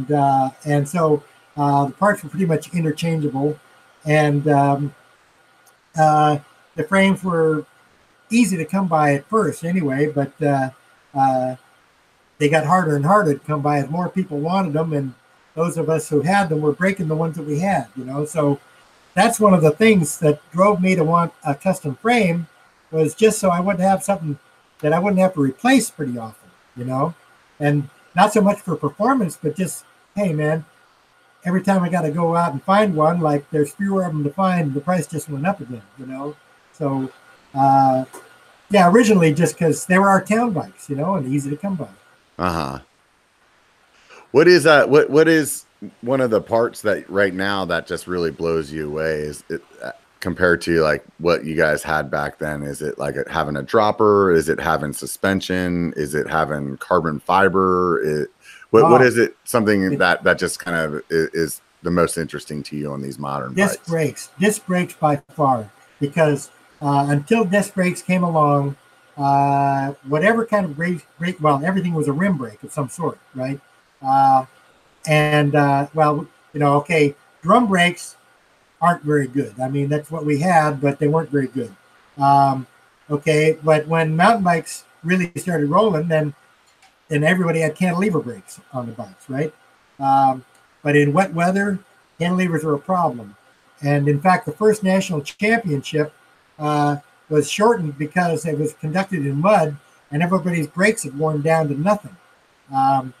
So when disc brakes came along, I couldn't believe the improvement because really brakes were always a problem. The best brakes you could get until disc brakes came along were only passable. Yeah. You know how I always tell people how like whether or not you have good brakes or how good your brakes are? Buy better brakes. Yeah, well, because you'll never realize how shitty your brakes are until you get better ones, and then you're like, "Oh my god, this is a world of difference." Well, I tell people I learned how to ride downhill before brakes were invented. And so a bit hyperbolic, but in fact, the brakes really did suck, especially when you had steel rims. I mean, man, they're so slippery. Get them wet, just a little wet, and man, you couldn't even slow down. So yeah, hands down, disc brakes are the biggest thing that's come along. However, a couple of years ago, I did a publicity event up in Chico, and there's a guy there named Jeff Lindsay who builds mountain goat bicycles, and I said, hey, we'll call this the old goat ride, and I rode a Fisher Comp, a 1987 Fisher Comp, which would have been one of the nicest bikes you could get in 1987. And I'm thinking, man, this is the most brutal ride I can remember because I got all softened up with long travel suspension. I don't mind that at all. Let me just break away from the subject for just a second. Sure. The thing that fascinates me is the Red Bull. I mean, like the Rampage? Yeah, because that would be just like, some kind of science fiction for us in the 80s. I'll tell you what, man, it's borderline science fiction for me still today, dude. Watching those guys, just the shit that they do, it just blows my freaking mind. Well, that's what happens when you got kids that grew up in a world that always had full suspension bikes, that always had competitive downhills. And so, like I say, I took this up at the age of 30, and you're not going to probably get a lot better after that age. But if the kid who can ride a bike at the age of 3 or 4 is riding a full suspension bike by the time he's 6, what's he going to be doing by the time he's 19 and has no fear? Yeah.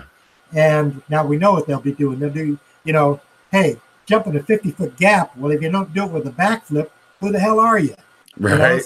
With a backflip while you're like waving high, and God knows what else they're doing. No hands backflip.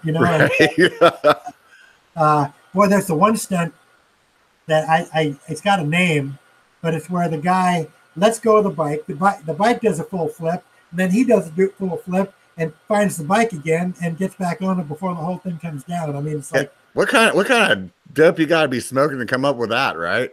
I want some, whatever it is, but anyway, but really, what the sport turned into, with the equipment and generational, enthusiasm, has, man, I can't believe, I look out there and say, man, did I have a hand in this at all?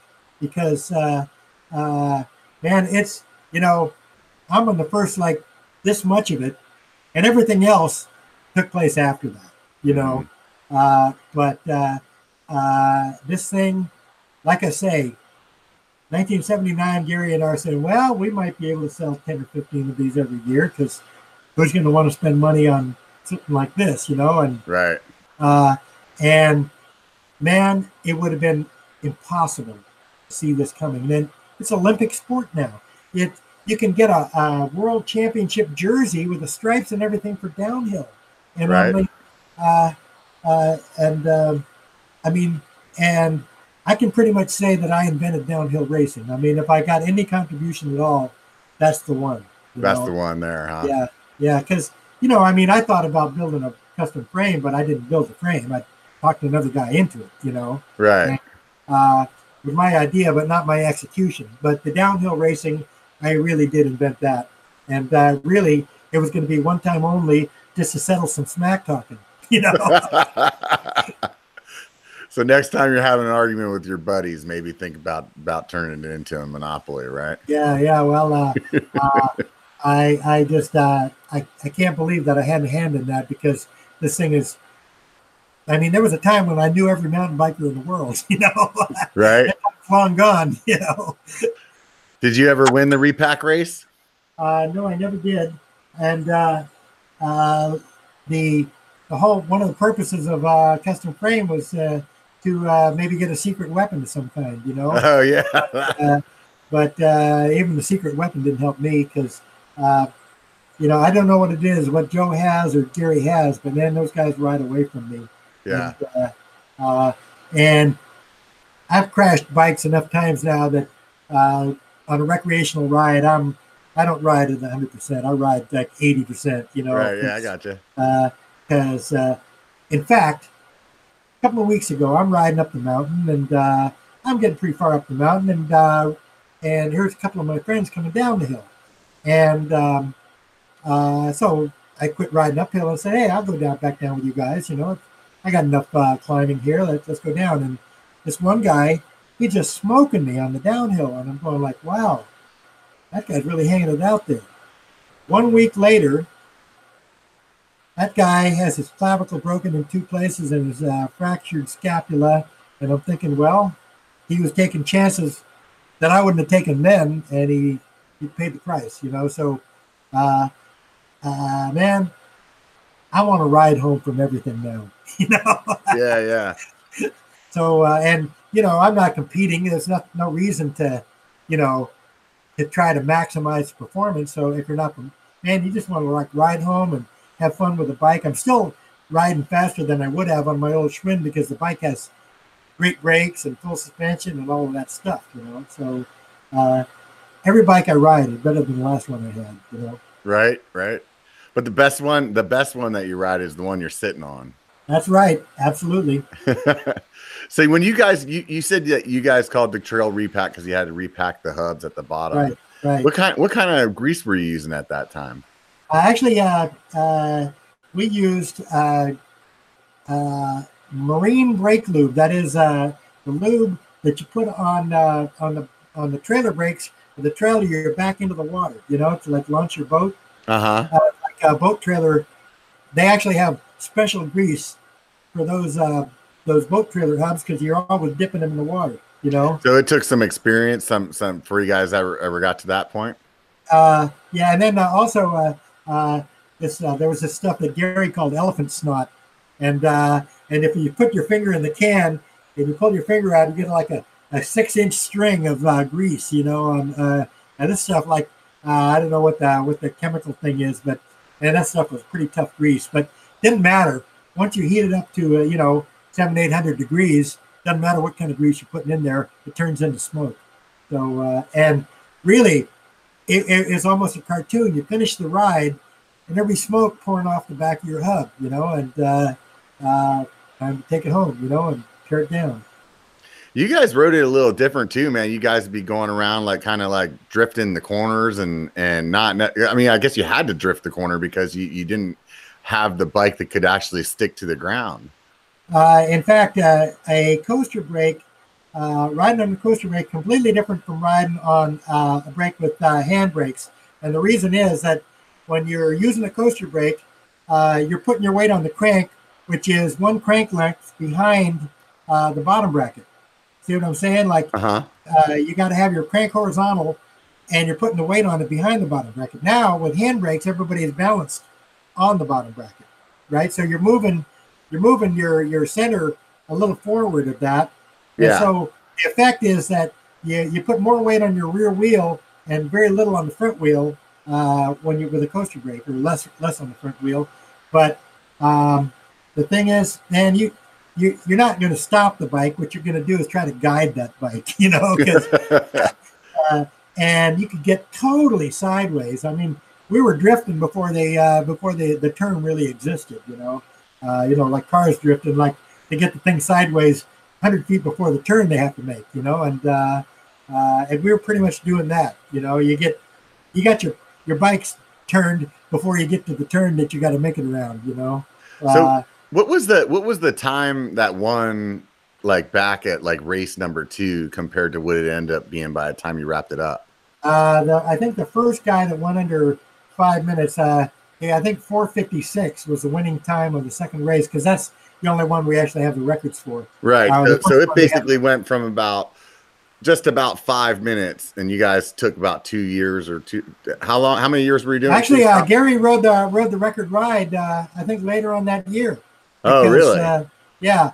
So that's the one that stuck. But like I say, the first guys that did it weren't road racers, but weren't really good road racers. But Gary is a really good road racer, and like I say, that first 150 yards is level and uphill, and there's 3 or 4 seconds to be made right there, you know. Mm-hmm. And it turns out that the guys with a really good hole shot could trim like 10 seconds off, just from getting a good start. Right out the gate, because you guys were starting out on single speeds, right? Or did you have gears when you first started? No, we were riding geared bikes by then. So were you able to choose what your gearing was, or was it pretty much? Yeah, you start in the lower gear and like shift up when you came over the top. But really, it was a couple of really good road racers were the best on the downhill because nobody could match their start, you know. And there was one guy, kind of overweight, smoked cigarettes, but he'd been a motorcycle racer, and you know he knew how to handle. And the amazing thing about him was that he'd lose, you know, several seconds to the really good guys on the start, but once he got over the top, he could make up ground on them, you know. Right, but the problem is he gave up too much at the start to catch him, you know. But he had a faster downhill part, but he didn't have the fast enough start. And he was the guy that won the second event. But what made you pick that spot? You know, was it just like instead of starting at the top of that little hill and going all the way down, like why was it that you were like, was it just because it was like, hey, there's an opening here or like a clearing or? Because it was the gnarliest downhill we knew about. But I mean, why did you start where you still had a climb? Where the starting line was? Yeah. The reason for the starting line was because that's an intersection with another road. Mm-hmm. And like you say, it was a one-time goof, you know, and there was a really big rock, like just sticking out of the ground there. And I said, well, look, that rock's never going to move, so we'll make that the starting line. And at the other end, there's another big rock, and I thought that rock's always going to be in the exact same spot. So by using those two big rocks for the start and finish, you knew you're going to have the exact same distance every time. You know, just kind of arbitrary because the first time you never even thought about it, you know. But after the first time, it just got locked into, you know, the tradition, you know. So, and we just started that one place because it was where there was an intersection, and the other road met this road, and was the very start of the Repack Road. There you go. Somebody asked in the chat if there was anything that you could change through your mountain bike career, all these years that you've been part of it. Is there anything that you would? Well, I'd written a better business plan when Gary and I started because like I say, we didn't see it coming. We're thinking kind of a elevated hobby, you know. Right. And then we're in our rented garage. We got people pounding on the door, waving cash, you know, and like, whoa, this thing, you know. So yeah, a business plan would have been a better, a better way to start out. But really, most of it's been just like reacting to things that happen. You know, because there was no way to see it coming and to plan for what really did happen. But a business plan on day one would have been a big improvement, you know. Yeah, definitely. Yeah. So you go down to the Mountain Bike Hall of Fame and you volunteer down there. What are your favorite like 3 bikes that are in there? Well, my own bike in there, of course. And that was the number 2. That was the number 2. Razor number 2. Yeah. It's on a really, you know, prominent place in the museum. I really like the Ibis bow tie, which was about 1997. And what do you like about that bike? Well, it has a absolute unique suspension. It's got 5 inches of travel, which is all accomplished by flexing of a titanium diagonal tube. It's got a shock absorber in there to keep the vibration down, but the whole tube bends, and it's got 5 inches of travel. And I presume you're familiar with Ibis, the Ibis company, right? Yeah. Okay. In 1980, there was this guy named Scott Nickel, and he was riding his Cook Brothers Cruiser, and he rode out to Crested Butte with us, which was the third time that we'd gone out there. And he had such a gas in Crested Butte riding his Cook Brothers Cruiser that on the way back he said, "Man, I got to learn how to build a bike because I'd love to build bikes for this." Well, you have to say that Scott Nickel really did learn how to build bikes because Ibis is one of the preeminent brands, you know, and he's actually the last guy standing from my generation that owns his company outright and does anything he wants with it, because everybody else has been bought up or, you know, co-opted or bought by Trek or by Specialized or, but Ibis, Scott Nickel owns it. He does anything he likes with it, and he's still a very, very innovative builder from a guy who comes from the rigid bike era. You know, so he actually managed to roll with the times because Tom Ritchie, for example, hates suspension because he's a, he built road frames and has no motorcycle experience, whatever, and so suspension is kind of like a mystery to him. So right. But Scott Nickel, well, he studied it. Joe Breeze studied suspension, and both of those guys have built bikes that take advantage of all the developments in suspension. And Tom Ritchie, he just builds rigid frames and lets you buy a RockShox fork or whatever, you know. So, Tom, Scott Nickel really did stay current all the way till now, you know, and that's really an accomplishment if you're an old guy like me. You know? Yeah. What is that? What is something that stands out the most to you, like from the past, that, you know, one of the moments that just means the most to you about, you know, whether it was being put into the Hall of Fame or making that first poster or getting on the news back in the 70s? Actually, when mountain biking became an Olympic sport in 1996, that was 20 years after the day that my friends and I lined up on top of a hill for a one-time goof, you know. Mm-hmm. And 20 years from there to an Olympic sport, and it's like, it's just freaking astonishing to me that this thing could go from 0 to whatever in that kind of time and be accepted as an Olympic sport, because, you know, the Tour de France people looked at us like, come on, that's not serious. That's not a real cycling sport. You know, cyclocross is a real cycling sport, but you guys are just hippies riding in the woods, you know. And and the fact that we became legitimate enough to be a world championship and Olympic sport in 20 years from the first race, that is an astonishing progression. Yeah, no, that's definitely pretty impressive. You know, it's definitely and to be part of that, and to be part of, you know, what all these other great guys, like they were all your buddies, you know, and sure. That's just what a great legacy to leave, you know, of, you know, I'm sure that people are going to be riding bikes in the woods for a long time, you know. I was just saying today that a few of my friends and I can go to any part of the world and see our own influence on modern culture. And almost nobody gets to change the world in any kind of visible fashion. And most of the people who do fuck it up. So, and we didn't fuck it up, you know. So we improved the world, at least from our own standpoint. It looks like an improvement. I'm not sure that everyone agrees, but it really feels like we did improve the world, you know. Well, I can tell you that I'm sure I'm not speaking out of line for anybody that's listening, that we definitely all appreciate what you've done, because I can tell you, for me, it's always been, you know, I call it single track therapy.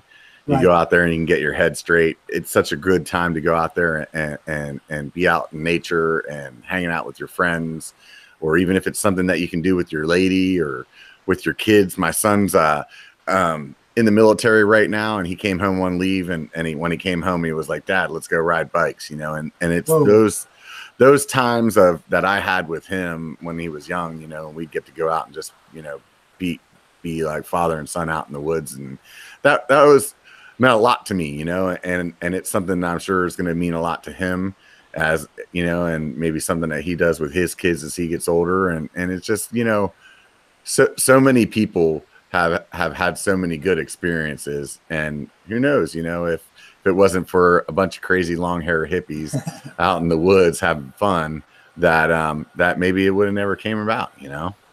I have a friend who, he was the oldest guy in our crowd. He actually turned 50 the day before the first repack event. He was a retired firefighter. He's 90 now, or 92 now. And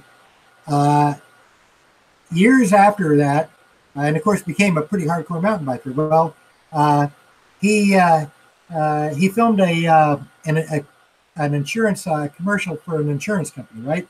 Mhm. And here's what the commercial is. Here's this guy. He's smoking through the woods. He's storming. He's like, just banging through the woods. And finally, he stops and he takes off his helmet, and you see this guy has long gray hair. And finally, the other rider shows up, and he's a guy in his 40s. And the second rider says, "Dad, ease up on me, would you?" And by then the guy was, he was by then pushing 70, I guess. And no, he's late 60s by then. He's now 90 or 92. But later on, I bought a house from this guy, and he said, he was so happy to sell me a house because it was something he could do for me that, to repay what I did for him, because I put him on a bike, and the guy had a lifetime of cycling after the age of 50, So he wasn't the fastest downhiller, but we could, when you're 30 years old, a 50-year-old guy that's out there riding with you, man, that's like, that guy's old, I'm looking back at that pretty far, but anyway, it was really kind of cool that I did this for this guy, and then 15, 18 years later, he sold me a house, and he was happy to do that because I did something for him, Yeah, no, that's awesome. So let's talk about, we're just about hitting 2 hours here, and I want to talk about your book real quick. So you have a book. It's called Fat Tire Flyer. Yes. Repack and the Birth of Mountain Biking. Yeah, you're looking at it right there, aren't you? Yeah. Checking it out on Amazon.com. Anybody wants to go check it out, you can definitely do that. I'll put the link and show more whenever I go back and edit the stuff on the bottom. So you can go ahead and hit over to Amazon, pick up the hardcover for, looks like just a hair over $20. Yeah, it's like I can't believe that my publisher can put that kind of a price on it, because the book weighs 4 pounds. I mean, this thing is, I couldn't believe what a good job my publisher did with the book, because I send them computer files, what do those look like? They look like computer files. And when it came back, I just about cried, because it is the most beautiful book I could ever imagine seeing, that I personally wrote, and not ghostwritten, I wrote every word. And anything I see in the bookstore that looks like that costs $60 or $70, So is there a bunch of pictures in it, or is just? Oh man, there are. What is that? I think 175 images in there. And I have access to images that nobody else has. I mean, because man, I got images from the very first rides. So and all the reviews are, nobody's reviewed this badly.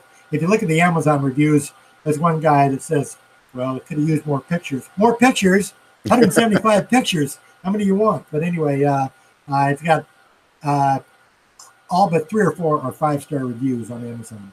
So those of you guys that look here, let me put it up on the screen for those people that are watching right now. There's a picture here on the front. It's got some guy in a yellow baseball hat, some gardening gloves, it looks like, some really old school knee pads and elbow pads, and jeans. And by the way, those are my Army boots. Yeah, I was just gonna say that they look like Army issued combat boots there. Yep. And that's you, I take it. That's me. Yep. Just cruising down. Who are you putting on the cover of your book? Yeah, right. It says the foreword is written by Joe Breeze as well. That's correct. I wouldn't have anyone else do it, because, I gave Joe the manuscript. I said, would you do the fact checking for me? Comes back with like 100 Post-it notes, Oh yeah. Okay. So, and Joe, of course, has been one of my dearest friends for 45 years, and we shared so many adventures. We went to England together last year. We went out to Crested Butte for the 40th anniversary of our first ride out there just this last year. And it was an awesome adventure. Went over, I never thought I'd stand at the top of Pearl Pass again ever in my life, but there I was with my best friend, Joe Breeze, So, right. Great guy. Right on, man. Well, hey, I can't tell you thanks enough for sitting down and spending the last 2 hours with me and all the people online. Those of you guys that are watching, if you enjoyed this episode, please hit the thumbs up button. It definitely helps get a little more traction, and leave some comments, please. If you mind doing that, I'm sure Charlie might even end up taking a look at some of those. I know he chats on some other mountain biking websites pretty regularly, right. So I wouldn't doubt it if he showed up and read what you guys typed out here on YouTube. I'll send him a link to the video as well. Everybody that threw up a super chat while we were talking, I really appreciate it, man. That's the stuff that keeps this channel going. If you haven't subscribed to the channel and you like the content, please hit the subscribe button. That definitely makes me happy. The more I see that grow. Outside of that, make sure you show up next week, 5 o'clock, 5 p.m. PST. Check it out. If not, catch it on podcast. You can do that on Spotify or Google or Apple. If you're at one of those spots and you get a chance, leave a review, hopefully a 5-star one. And, and I appreciate that. So I want you guys to remember one thing and one thing only. It only takes a bike to be a biker. So get out and be one. Thanks a lot, Charlie. I appreciate it. Thanks so much.